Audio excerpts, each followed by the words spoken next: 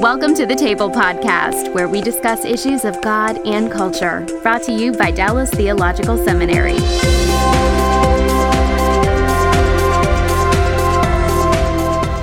Welcome to the Table, where we discuss issues involving God and culture. And today we're looking at biblical passages related to same-sex sexuality. These are the passages that come up in relationship to discussion of these issues, and some of them are debated. And so we thought it would be good to dedicate an entire podcast to working through passages both in the Old and New Testaments that touch on these themes. And we actually have a way into this conversation by something that has been produced recently in the culture. Within the last year, there's a Bible that is called the Queen James Bible. Now, you heard that right. That was not King James. That was Queen James. I remember telling my wife about this and thinking about doing this podcast, and she says, "You've got to be joking." And my response was, "No, I'm actually very serious. There is a group that sat down with the King James Scripture and worked their way through 8 passages. We'll be discussing more than that today, but 8 passages that they altered in light of what they claim is the proper way to render these texts. And so we thought this is a great way into discussing this material. Let me give you the introduction to this Bible and what it has to say. And you should be seeing a picture of it on your screen. And it says, homosexuality was first mentioned in the Bible in 1946. The Revised Standard Version,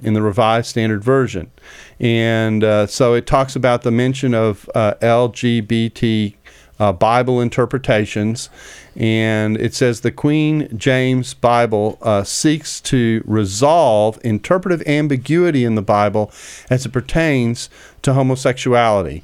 So that is the way in. Even beyond that, it goes on to discuss who is Queen James, and of course it's King James, but King James did have a reputation for having same-sex relationships, and so he was nicknamed Queen James. So there actually is a historical element to the background of this that most people are not aware of. And so they called this version, which was released last year in 2012, the Queen James Bible. So we're going to work our way through some of the texts that they discuss, plus a few others that often come up in this conversation. Let me introduce our panel of experts that we've assembled to have this discussion. Over to my far right is Dr. Robert Chisholm, who I'll be referring to him as Bob probably during the broadcast, and he is Department Chair of Old Testament Studies here at Dallas Theological Seminary, and you've taught here, what, 32 years? 32 years. All right. So he's got me by one. And then to my immediate right is Dr. Joe Fanton, who is a professor in the New Testament Studies Department. I, of course, teach in the New Testament Studies Department as well as being Executive Director for Cultural Engagement at the Howard G. Hendricks Center for Christian Leadership and Cultural Engagement.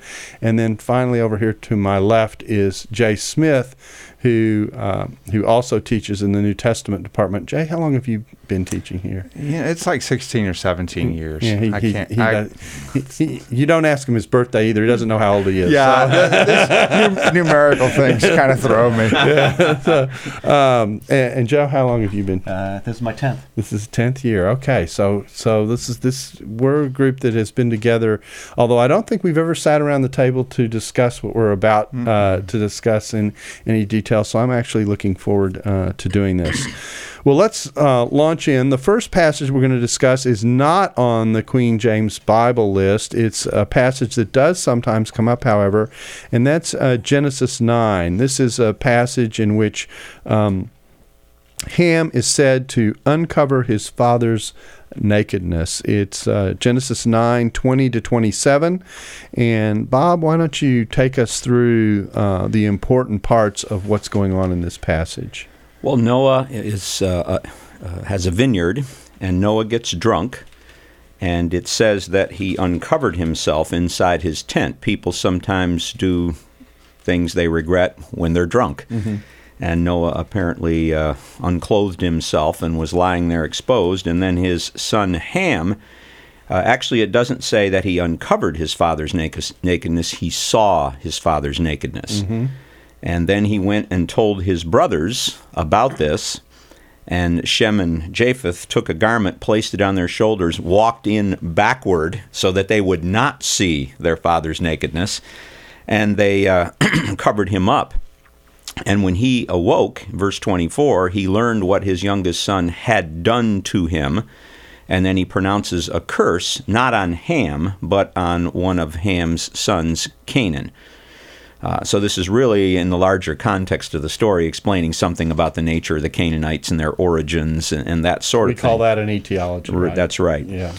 But in the early 70s, there were some interpretations that came along about this incident where they saw Ham as doing more than just seeing his father. I think the traditional reading of the text, and the one that I would still support, is that Ham looked at his father, and in this culture, whether he intended to do that or not, some will say it's voyeurism, that he was getting a kick out of this or something, but some will say that, but it may have just been unintentional. But this is a culture where honor, shame are really important, and so it would be humiliating for a father to be seen in this condition by his son. And I think that the traditional view is supported by what the brothers do. They walk in backward to make sure they don't see him. So I think see is being used in a rather literal way here. But some have suggested that he did more than that, because over in Leviticus chapter 20, verse 17, it talks about if a man has sexual intercourse with his sister, whether the daughter of his father or his mother, so that he sees her nakedness and she sees his nakedness, it is a disgrace. There's some kind of sexual contact that's involved, and the see is idiomatic. It means more than that. Right, it's a euphemism. Yeah. But I don't believe the same thing is going on in the Genesis passage. And they'll also argue that verse 24, where it says, when he found out what his youngest son had done, that to do something involves more than just seeing and telling. I don't think that's the case. I think it's the verb can cover just seeing and telling. The Net Bible, by the way, which I'm referring to here, has an excellent note on this for chapter 9, verse 22, and then another one attached to verse 24. So I would recommend that readers look at the Net Bible, which can be accessed through Bible.org online. Great. So this is a passage that, although sometimes it ends up in the database of passages to be discussed, really in some ways doesn't belong in this conversation, which may explain why the King James Bible didn't do anything with it. Right. And even if it were some kind of homosexual contact, it's viewed very negatively, I think, in this. But yeah, I don't think that's what happened at all. What did he do that was so negative, though, Bob? Is it that he didn't cover his father? He probably should have covered him up, but the fact that he just saw him seems to have been considered inappropriate. Yeah. We're not sure. See, we don't know his motives. Some people refer to this, as I said, as voyeurism, but I'm not so sure the text really implies that or states it. It just says he saw him, and then he told his brothers. Some will say that he should have covered him up and kept it quiet. He didn't need to go tell his brothers. It might be said, just as an aside, that some of the principles of modesty that we see developed in Judeo-Christian contexts come from texts like this. Would that be fair? Yes. Yes. Okay. All right. Well, that's our first passage. That one isn't on the list, but the next one is. This is Genesis 19. This is the discussion of what took place at Sodom and Gomorrah. And the editor's notes on the Gay Bible discuss this text and treat the issues here. This is a passage where Lot encounters some visitors, and they want to euphemistically engage. In the language of the text. No, in the language of the text. That's right. And then there's dispute about exactly how this text works in this conversation. I'll just read a portion of this text. I am reading from the Net Bible. It says, Before they could lie down to sleep, all the men, both young and old, from every part of the city of Sodom surrounded the house. They shouted to Lot, "Where are the men who came to you tonight?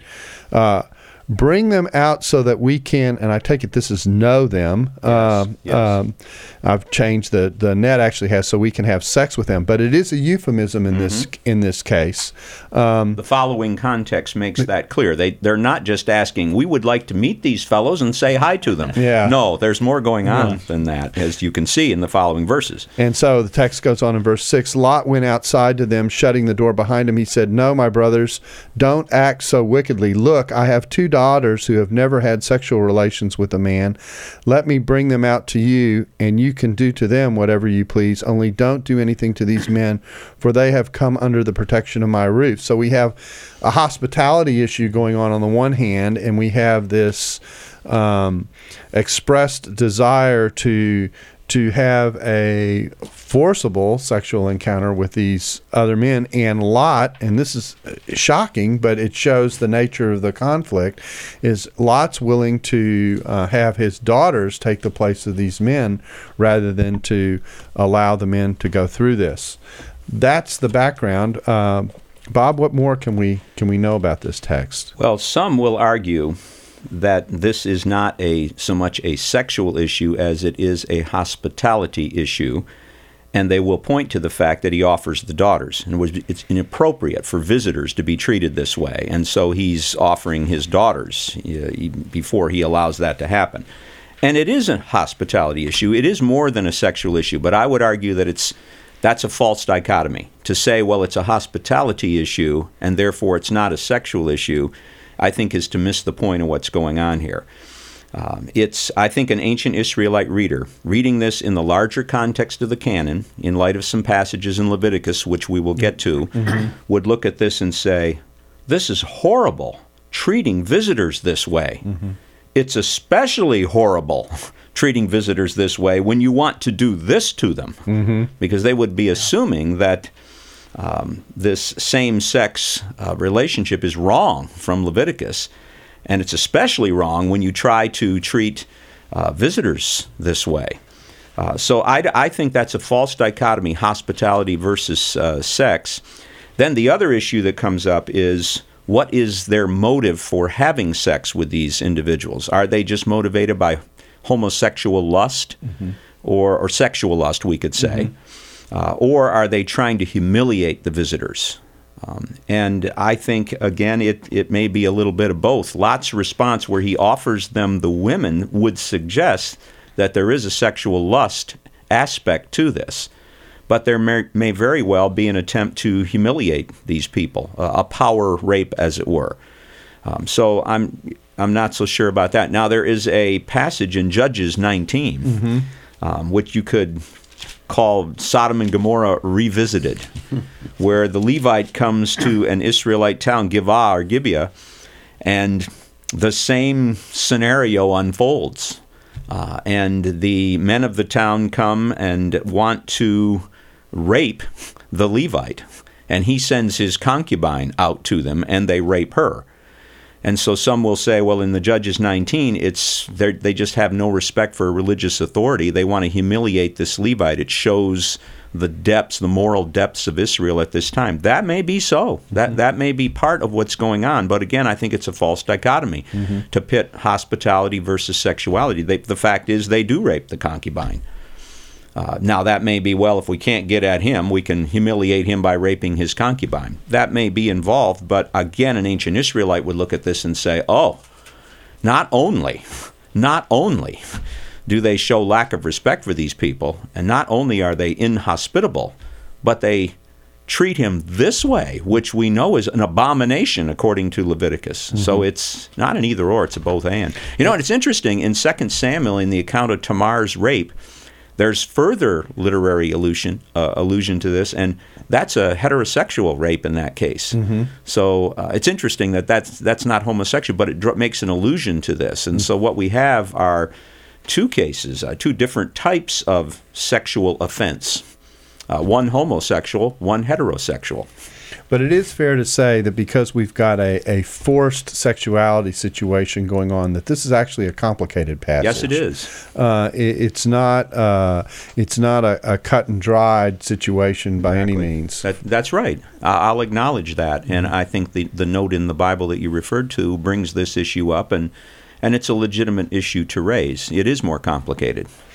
Okay, that's Genesis 19. Let's turn our attention to the two texts of the Old Testament that probably get the most discussion because in most people's view, they're the most direct references to this kind of a situation, and this is Leviticus 18:22 and Leviticus 20:13.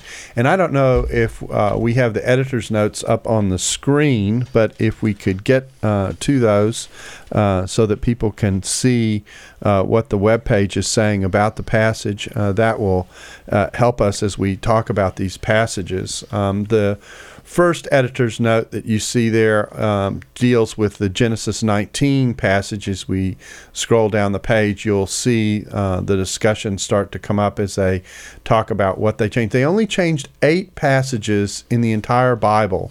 Everything else is what you're familiar with. So it kind of shows the scope of what we're dealing with.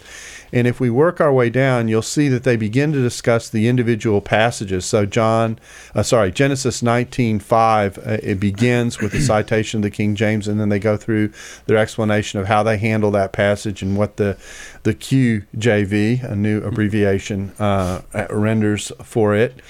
And now we come to Leviticus 20:13. This is a very important text, and so I am going to read this editor's note. It says, Leviticus is outdated as a moral code. You can tell the passage makes them nervous.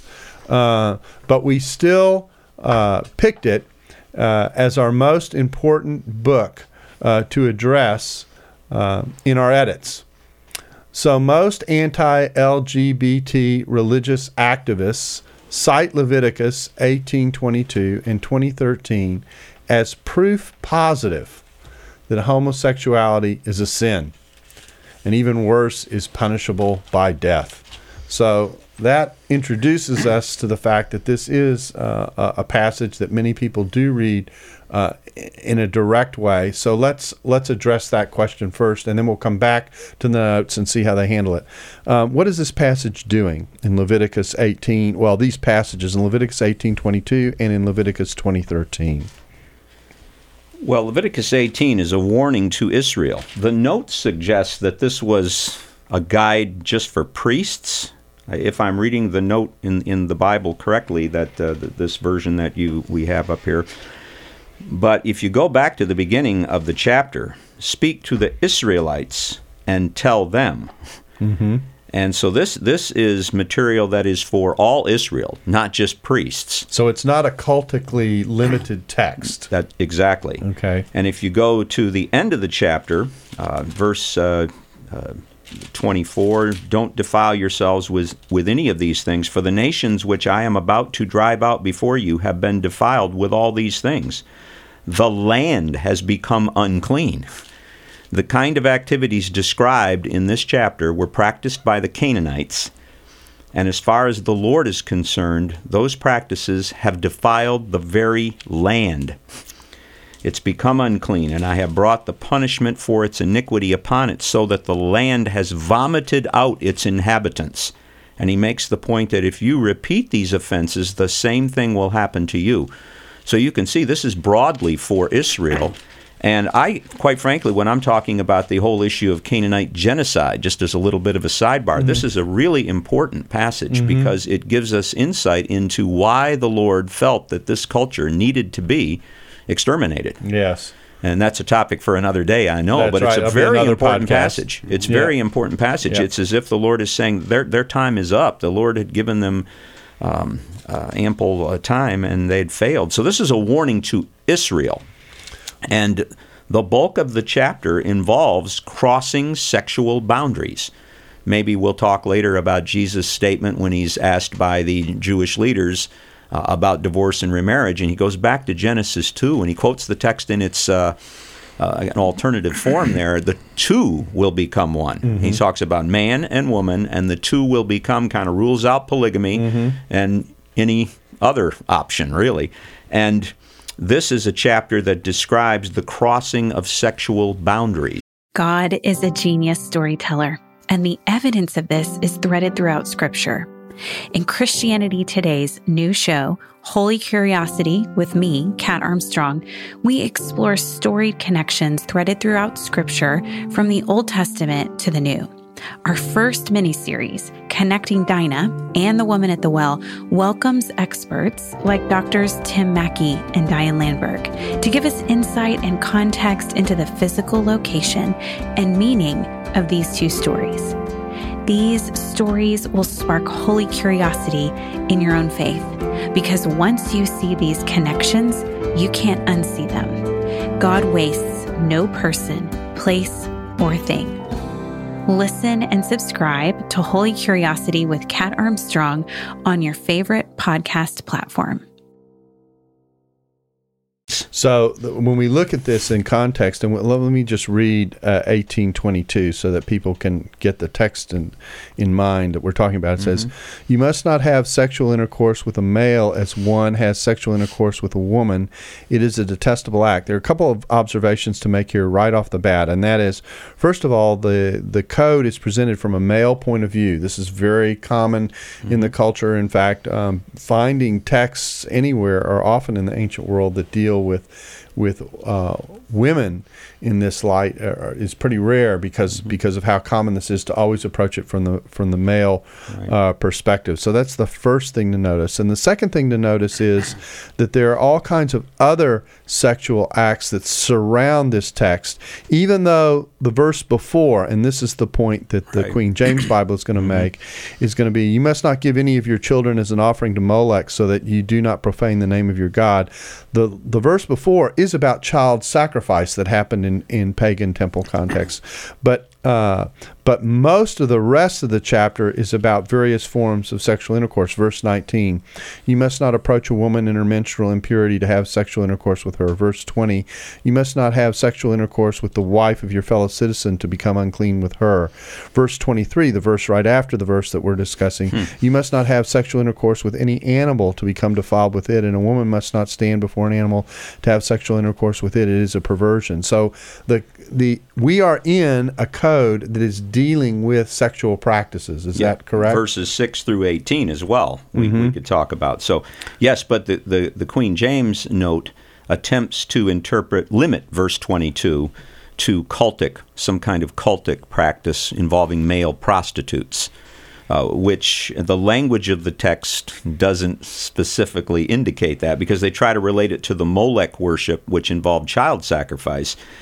In verse 21. So they're trying to explain verse 22 in light of 21, limit it to cult prostitution, which had a homosexual dimension. And in fact, in 1 Kings 14:24, there's a reference to this. There were also male cultic prostitutes in the land. They committed the same horrible sins as the nations that the Lord had driven out from before the Israelites, and it's related to idolatry. And so that kind of thing was going on in Israel, but I don't believe that in this context you can make that connection. You'd have to show me that this Molech worship that's in view here, which is typically associated with child sacrifice, has some kind of male cult prostitute dimension to it.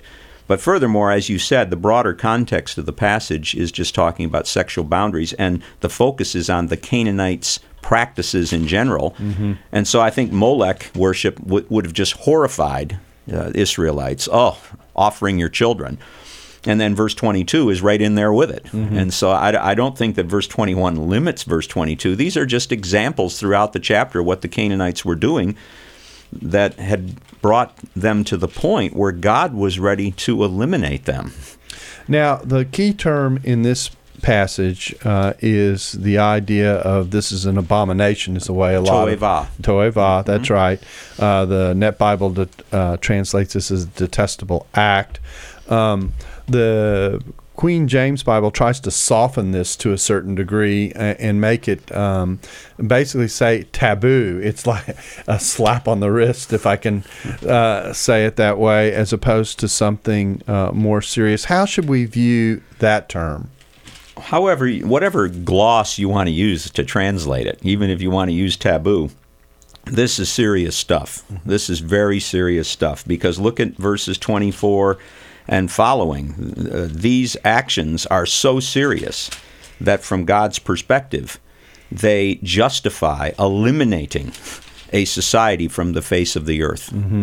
So that's what a to'eva is. Let's not water it down. This is repulsive to God. Serious business that justifies this very harsh judgment that he was ready to bring upon these people. And he says the land has been defiled by these kinds of actions. And even if you want to say, well, to'eva is just used a few times on the specifics, in those later verses, it characterizes all of these actions as being of this nature. Now, another question that often comes up in relation to this passage, and I've alluded to this by citing the context, is the scope of what is prohibited here and seen as detestable in one way or another includes something as basic, if I can say it that way, as approaching a woman who's menstruating. So, how do we view that act in relationship to the list that comes later? Should we make a distinction between the first verse, which is simply descriptive and doesn't put any kind of a sanction, I guess, on what's being said? You come to the next one and it says that you become unclean if you do the act of verse 20. This is the wife of your fellow citizen. But if you you profane the name of the Lord if you engage in child sacrifice, but you commit an abomination if you have sexual intercourse with a male.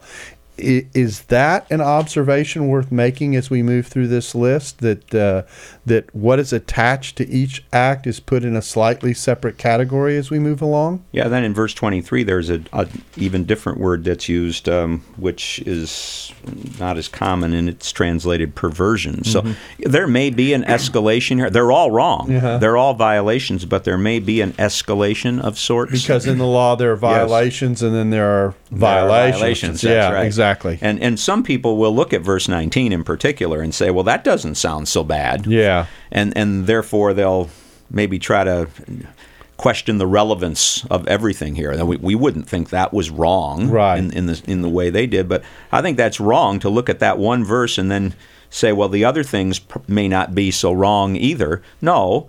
From the ancient Israelite perspective, verse 19 would be serious business. We can't impose our modern attitude on that. And that has to do with the ancient attitude towards blood. Blood and cleanness. If you go back to chapter 15, you get the female bodily discharge section there in chapter 15, and this menstruation issues are mentioned there as well. And so, again, this would be more serious for them than it would be for us. But I think that's an excellent point, Daryl, that there may be some escalation here as these illustrations are being used. Yeah. Do we also, though, need to think through the purity codes and things like that? These ancient peoples would have had, separate purity codes, and some of these things might have seemed, to us may not seem so bad, but in those cases, like you said, they would have made a huge distinction what's pure and what's impure. Oh, yeah. And, like you say, you go back to chapter 15 where the male discharges, the female discharges, and it actually refers there to a man having sexual intercourse with a woman so that her menstrual impurity touches him. How does that relate to chapter 18, verse 19, where it seems to be more serious? And I think some would interpret 15:24 as if she begins to have her period while they are having intercourse. That's what that's referring to, whereas chapter 18 is talking about a more deliberate sort of action. Yeah, I'm trying to be delicate here. Right, I understand. Well, I think it's important to understand that there are several things that are happening in these passages all at once.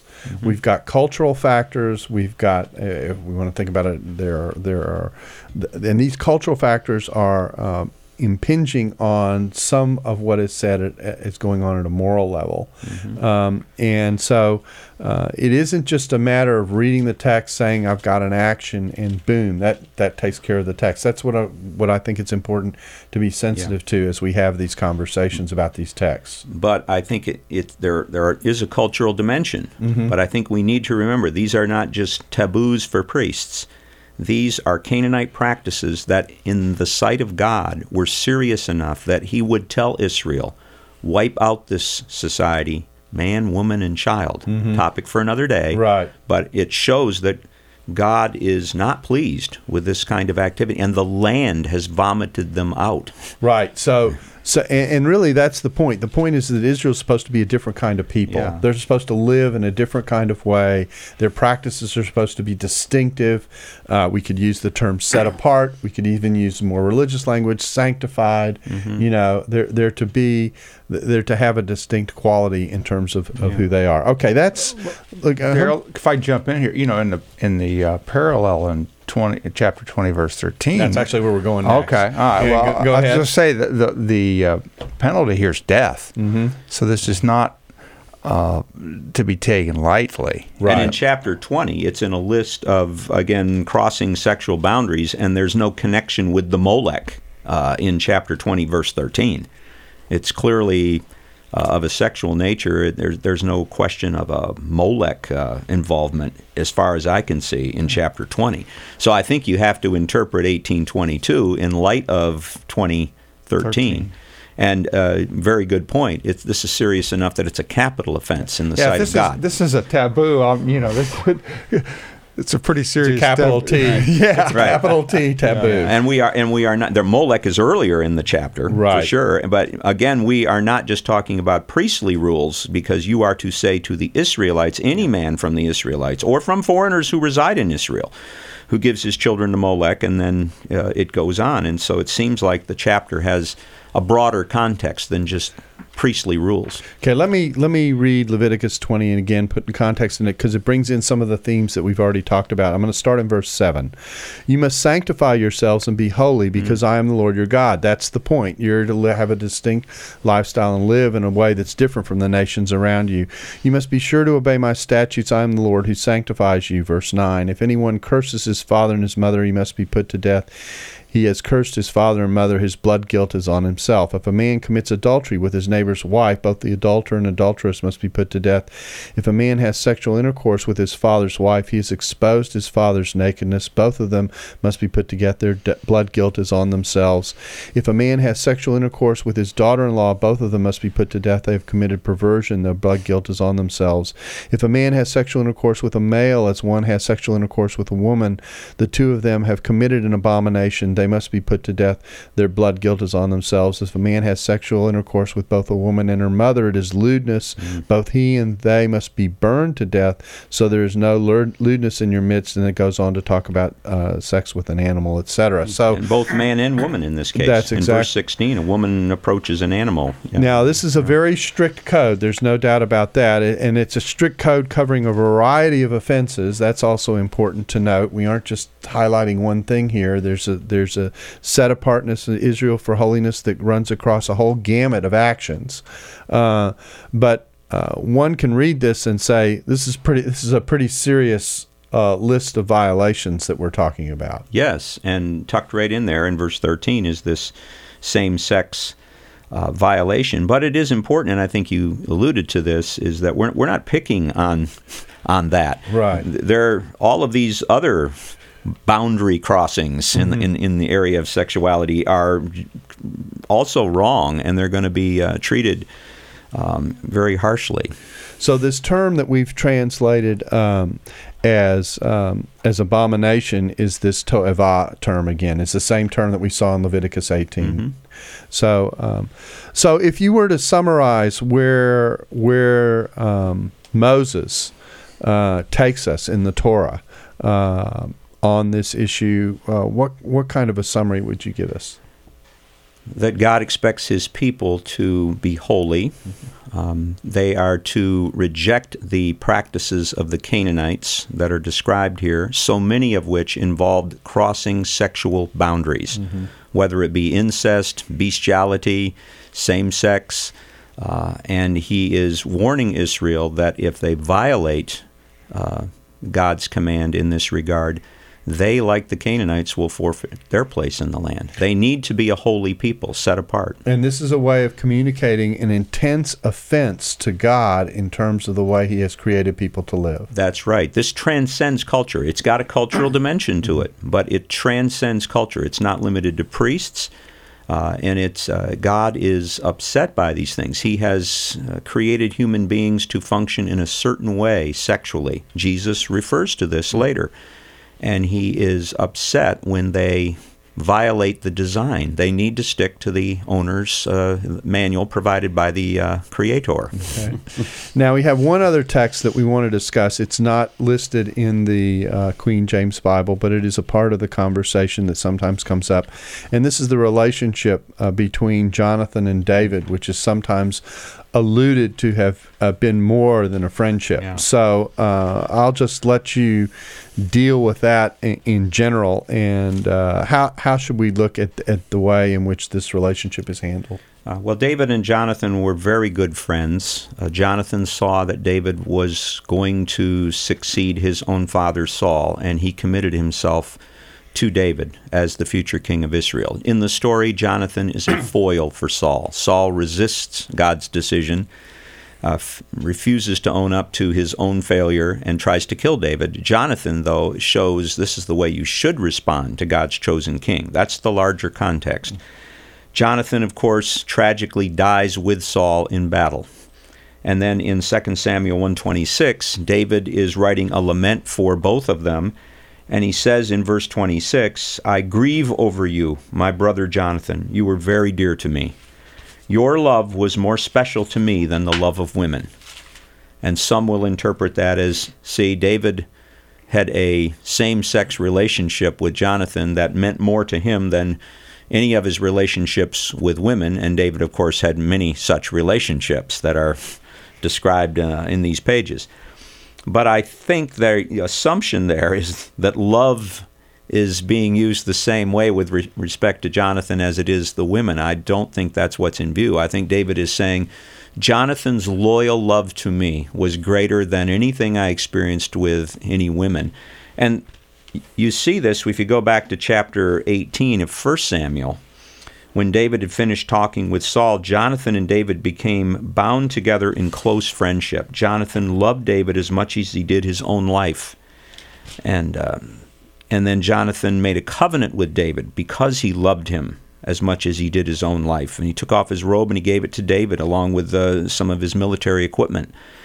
And in the ancient Near East, sometimes in covenant context, the word love is used for loyalty between parties. Mm-hmm. That's what's going on here. Mm-hmm. That's the loyalty that's in view. And as you read through the story, there are times when Jonathan helps David escape, and he comes and visits him in an hour of need and assures him that God is going to see him through this. And so Jonathan demonstrates this loyal love to David, and that's what David is referring to. He's not suggesting that it's the same kind of love. Love is very broad in its reference in Hebrew. It's kind of a wordplay that David is developing there, where Jonathan's loyalty to me, I never found that from women. It's as I look back, that's more satisfying to me than the purely physical love that I had with that I've had with women. Mm-hmm. Yeah, I think a good comparison here would be the Homeric material, which if we actually date, I mean, we're talking a bit of a distance, but when you talk about the ancient world, not that big of a difference. Homer has really no explicit discussion or example of any type of homoerotic experience by anyone there. Of course, you have Achilles with Patroclus, but there's nothing explicit there. And just like the Old Testament, it seems like there's no real resistance to these authors to make it clear what's going on. Sure, they use euphemisms in various places, but they also make those euphemisms clear at times. And again, this could be later interpretations reading it back into the text. Mm-hmm. There's nothing explicit in the Homer material, just like it doesn't seem like there's anything specific in the Samuel material. No, I think that it's just a very superficial understanding of love and a failure to really appreciate what's going on in 1 Samuel 18 and the ancient Near Eastern background for that kind of language, which is being reflected in 2 Samuel 1:26. He's referring back to that text and that experience. Yeah. Well, that kind of completes our survey of the Old Testament. So, Bob, you're off the hook now. Let's turn our attention to the New Testament. And here, it's interesting. I think the place to begin is kind of in a space that might be a vacuum, and that is most people, when they engage in this discussion, say, well, Jesus didn't say anything about any of this. This is the text that we're going to be looking at come from Paul. There's going to be one text we'll discuss that comes out of Jude that looks back on the Sodom incident in a generalized kind of way. But really, Jesus himself never addressed this. And so that is often used as a kind of way of saying this is not such a big deal, that the church has made far more out of it than ought to be made of it.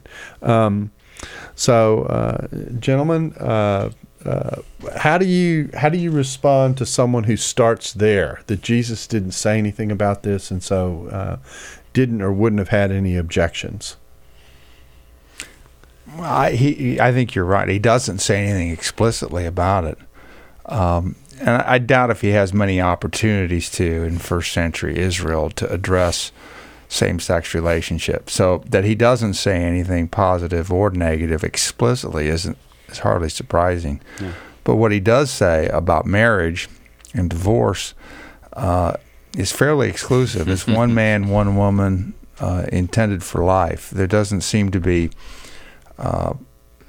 any other viewpoint that he has or holds or proposes. Now, in some sense, that's an argument for silence, but in a sense, it's not as silent as Jesus saying nothing about the topic. Well, if an Old Testament guy can jump in here, in Matthew 19:4, he actually goes with an alternative reading. The traditional Hebrew text just says, "And they will become one flesh." He goes with that alternative reading, "The two of them will become one flesh." It seems like he's really stressing that as the model, maybe with more of a polygamous kind of thing in mind, involving divorce and remarriage, but that's pretty exclusive.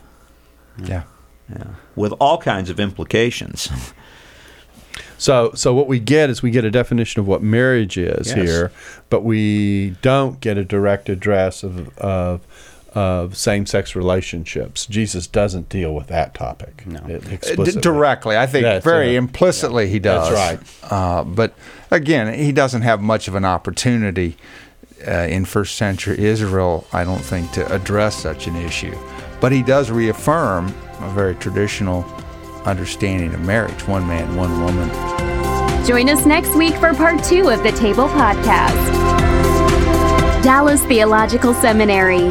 Teach truth, love well.